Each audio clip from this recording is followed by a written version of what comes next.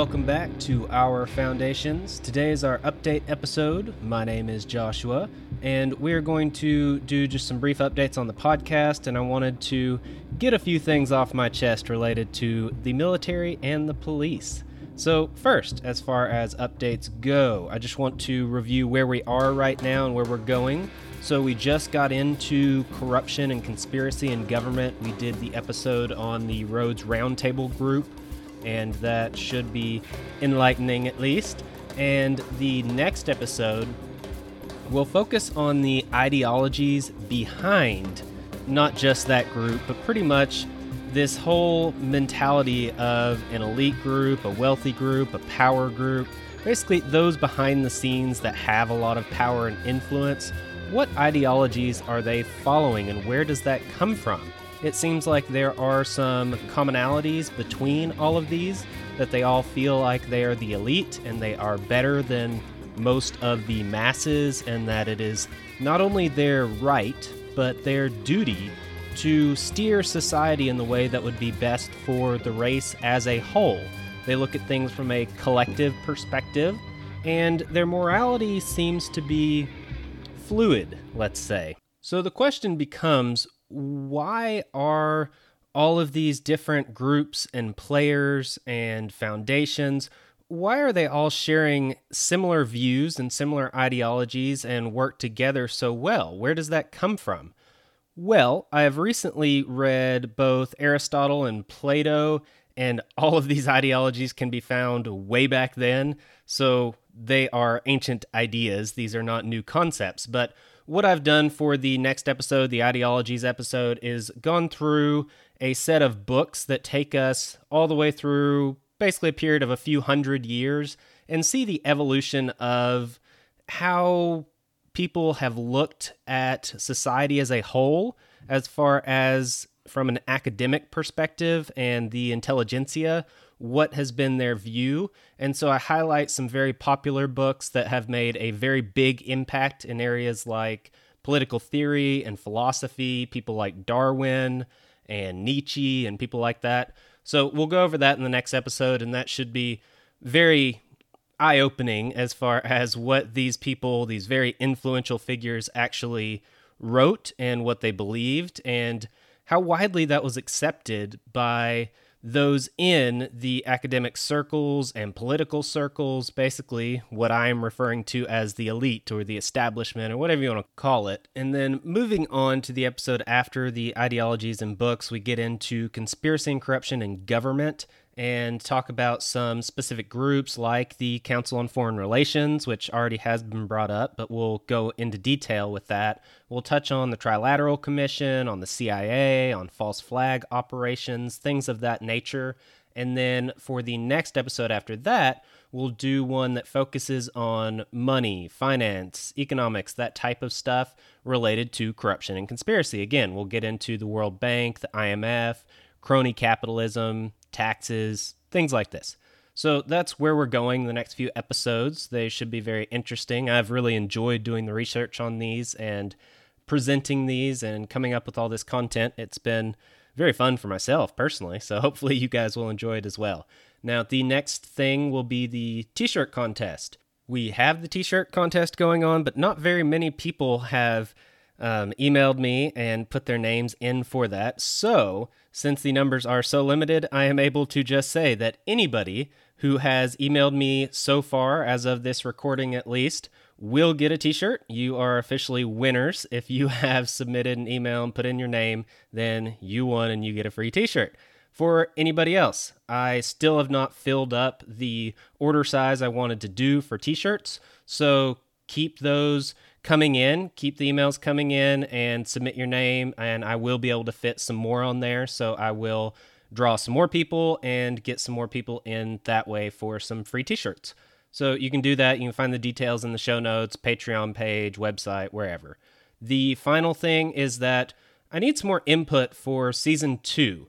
I'm definitely not to the point of structuring that to a high degree or detailed degree yet, but I do want to get some input and get your opinions and what you're interested in, what type of content you've been enjoying and what you haven't been. So I've got a post on the Patreon page that outlines the different ideas that I've come up with so far for what direction to take season 2. Again, it all relates to the same types of topics, but there are a few different ways of approaching that. And so, yeah, I would love your opinions, and I would love to hear what you guys are interested in so that I can produce the next season in a way that will be enjoyable and interesting to you all. Now, for my following comments, let's start off with the military. Now, as I've been doing a lot of this research and digging in on these different ideas and conspiracies and corruption, it's really come to light that most modern wars have been started under false pretenses, all the way back to the Spanish-American War with the Maine getting blown up, kind of suspiciously, and then all the way into World War I, World War II, weapons of mass destruction, just all these different things, and we cover some of that in the corruption in government episode, but this is really not good. It's not good to go to war with a whole nother nation under pretenses that are completely false or made up or altered or lied about. So that's not good. The other aspect that's not good is the fact that most are fought in immoral ways. There is a lot of collateral damage. There's a lot of bombing, and oftentimes civilians get caught up in the damage and in the killing. And so when you have innocent civilians dying, that's not a good thing. If you look at World War I, when the peace accords were going on, Germany's ports were still blockaded. And even after the fighting stopped, its civilians were not getting food. They were literally starving to death. And that continued for a few months. That's ridiculous. That's horrible. That's hundreds of thousands of people, innocent people, that are getting affected. This idea of total war. This has been true of drone strikes and bombings. Under Obama, there was a hospital that got blown up.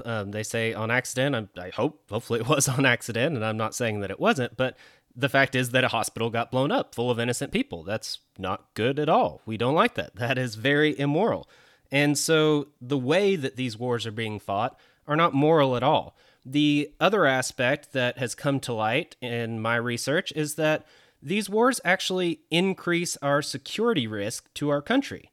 So instead of us actually eliminating threats and bringing the threat level down, it seems like as we are going overseas, and I'm talking about the U.S. in this light here, as we are going overseas, especially in the Middle East, also in other countries such as South America and places like that, we are actually creating instability. We are creating terrorists, and that is an impediment to our own security and our own stability. So in South America, for example, in Central America, there have been dictatorships and governments that we've overthrown and put in our own people and helped with coups. Well, then oftentimes those countries become unstable. The leadership doesn't really work out very well. They're still just corrupt or worse than the last people. Then you end up with a bunch of immigrants and refugees that are coming up to America for handouts because they are political refugees. They don't want to be in their country because it's not safe and it's not stable. And that is our fault. The other aspect is, let's say, the Middle East and terrorism. When we're bombing so many people over there and doing drone strikes, and a lot of civilians do get killed, and not just civilians, but just young men in general that are against Western thought. That doesn't mean that we need to kill them. So when we do, their entire family, everyone they know, is going to be extremely pissed off at America because we are killing their people, their friends, their family. We're killing the people of their country, and from their perspective, we have no right to be there. And I wouldn't disagree. That's bad.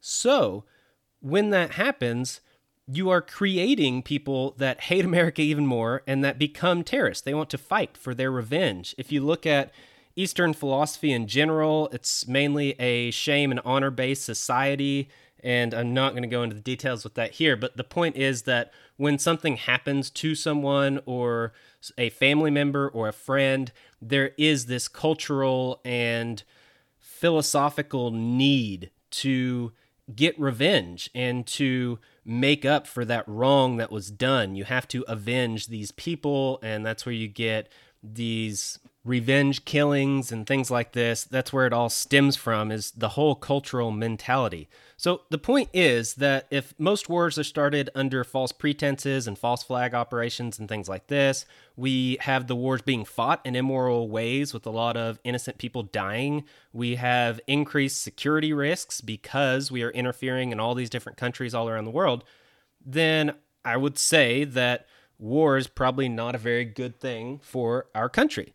That's not good. I don't want that. I don't want to be less secure. I don't want to kill innocent people, and I don't want to be lied to about why we're doing it. So the problem comes up when we try to decide how to treat soldiers, so our military personnel.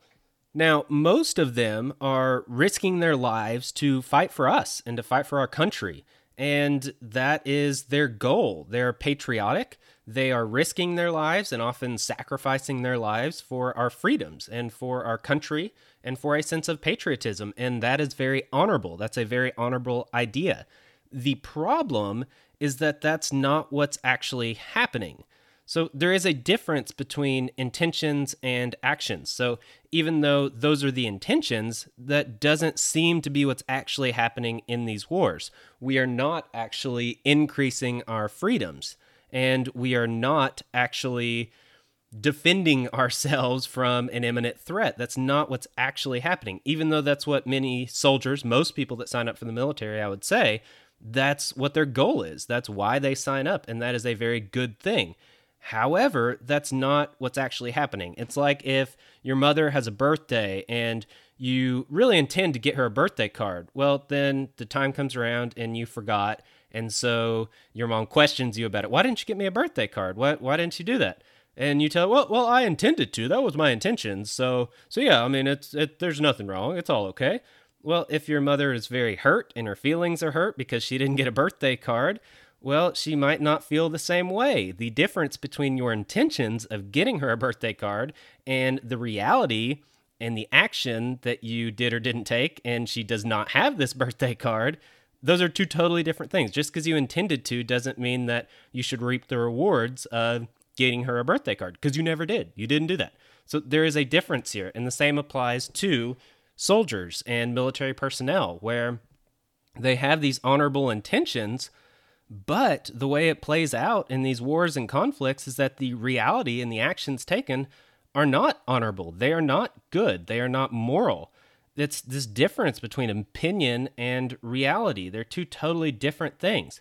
And so the problem comes when we hail these soldiers as heroes, because even though their intentions and their thoughts and what they are trying to do and why they are doing it, even though those are heroic without a doubt, and from that perspective, they are heroes, and the sacrifices they're making are real, and that is extremely heroic, and they deserve that status of being a hero for those things.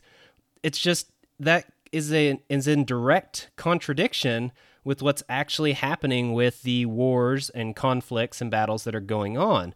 And so when we look at them as heroes and we hail them as heroes and war as being heroic and patriotic, then that solidifies the legitimacy of these wars and conflicts. It continues the flow of unnecessary death and sacrifice. We are sending these people to their deaths. People are dying every month, every day, and it is because of this war machine that keeps going. It's perpetual. It has not ended, and it is not necessary. There are conflicts that may be necessary. I am not saying that all war is evil and totally unnecessary and we need to get rid of it all. That's not my stance here. My point is that most of the wars we have been involved with over the past, say, maybe 100 years or so, have not been very necessary. We have had millions of people die because of this, and many of these people are very heroic. They are heroes from that perspective, that they are fighting and dying for their country, for freedom, for those that are still behind, for their families, for us. And I am very grateful, just like I'm sure most of you are. So it's not to say that they're bad people or anything. The problem is just that when we solidify the fighting and the war in culture as being equivalent to patriotism and to honor and to glory and heroics, that just solidifies this perpetual war machine that keeps going and going and going.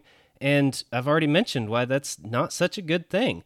Now, the other category here that comes into mind is police, because it's a very similar deal here, except not quite as extreme. But when you go domestic and look at the police force, most cops are trying to keep society safe for those that they love, their family, their friends, as well as those they don't even know. And they are doing an honorable thing by trying to do this. And this is a good thing. They are risking their lives.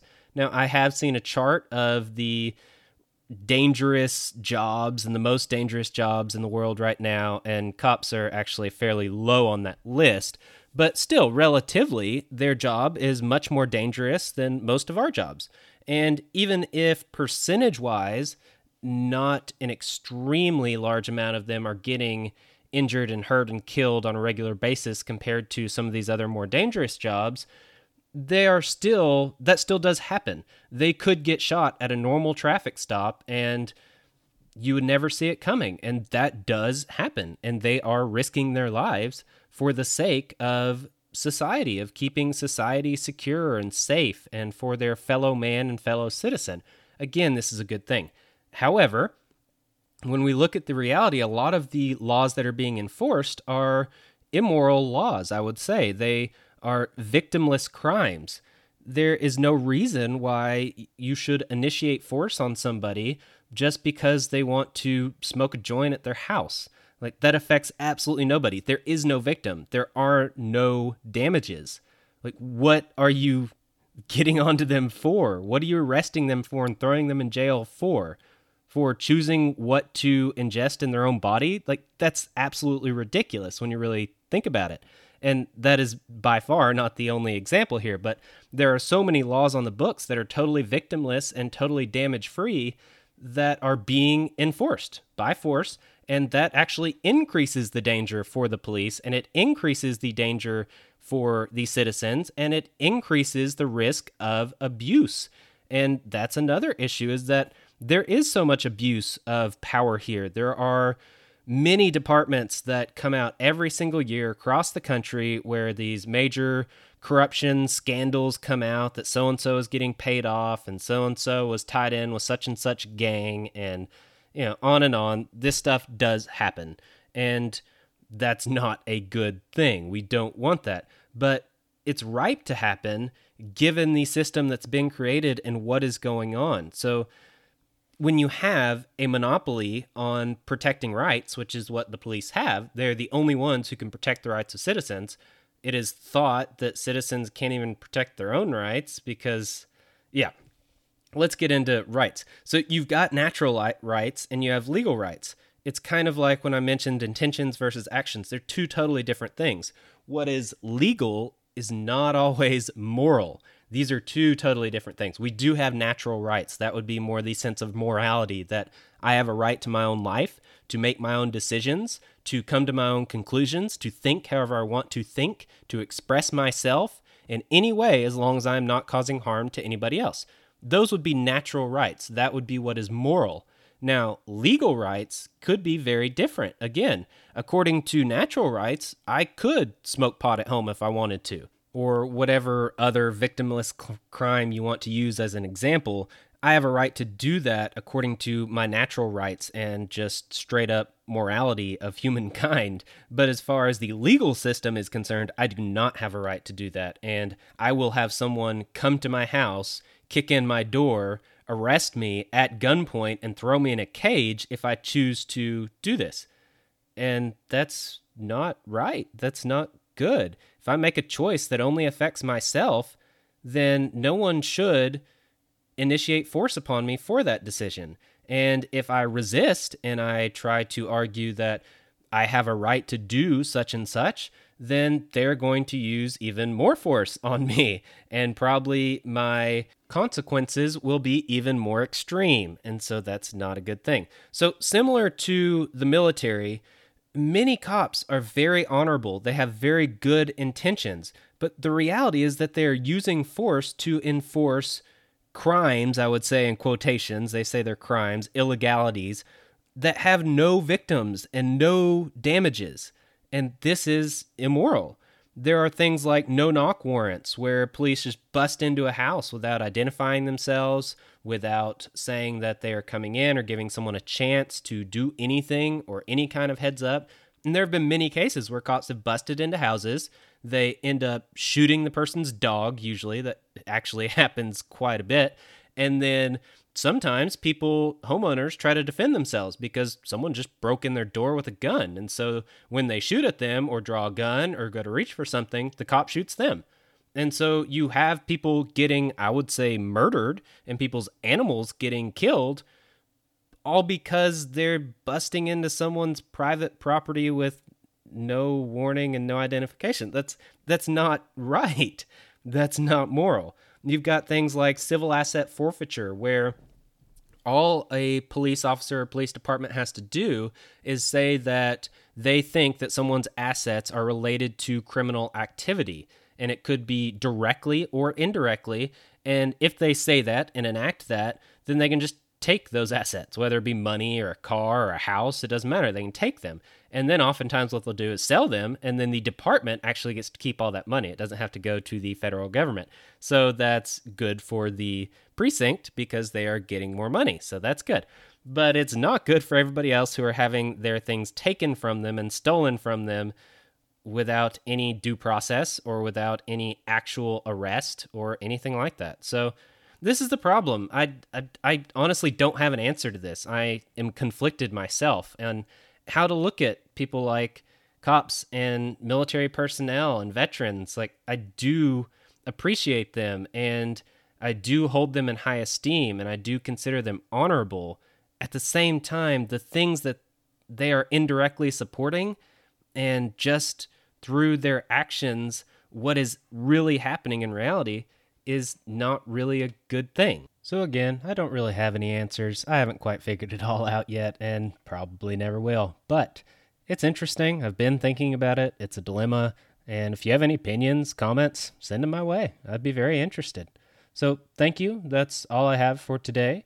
Next episode will be on the ideologies and books that have influenced society's elite the most. And again, send in an email to me for the t-shirt contest, and you might just get in. If I don't have very many others that submit by the time I place my order, then I might even be able to get everybody that submits in if the numbers keep up the way they've been going. So, thank you very much for all your support. Thank you for your ratings and reviews. Please also do that if you have not done so already. Please check out the Patreon page at patreon.com/ourfoundations. That's where you can support the show financially if you are benefiting from the content and you want to support this endeavor and help out. I would definitely appreciate it. It would definitely go far in helping me get more content out there. I want to go a little deeper. I want to put a little more out there and give you some more resources and show notes and all that kind of stuff. And so the more support there is, the more time I can dedicate towards this. So check that out, but not only for financial donations. Also go to the Patreon page and look at the possibilities for Season 2, because I do need some more input on that. And I would love to hear your opinions and your comments and what you want to hear and what you don't want to hear, and see if any of those appeal to you, and let me know and comment on that or send me an email, and I would greatly appreciate that. You can follow me on Twitter at FoundationsPC. You can also send the email anytime you want with anything. I promise to get back with you, and I will read it shortly after receiving it. And that email address is ourfoundations@protonmail.com. Again, all this stuff is in the show notes. Check it out. Thank you for listening. I'm out. Peace. Thank you for listening. Goodbye.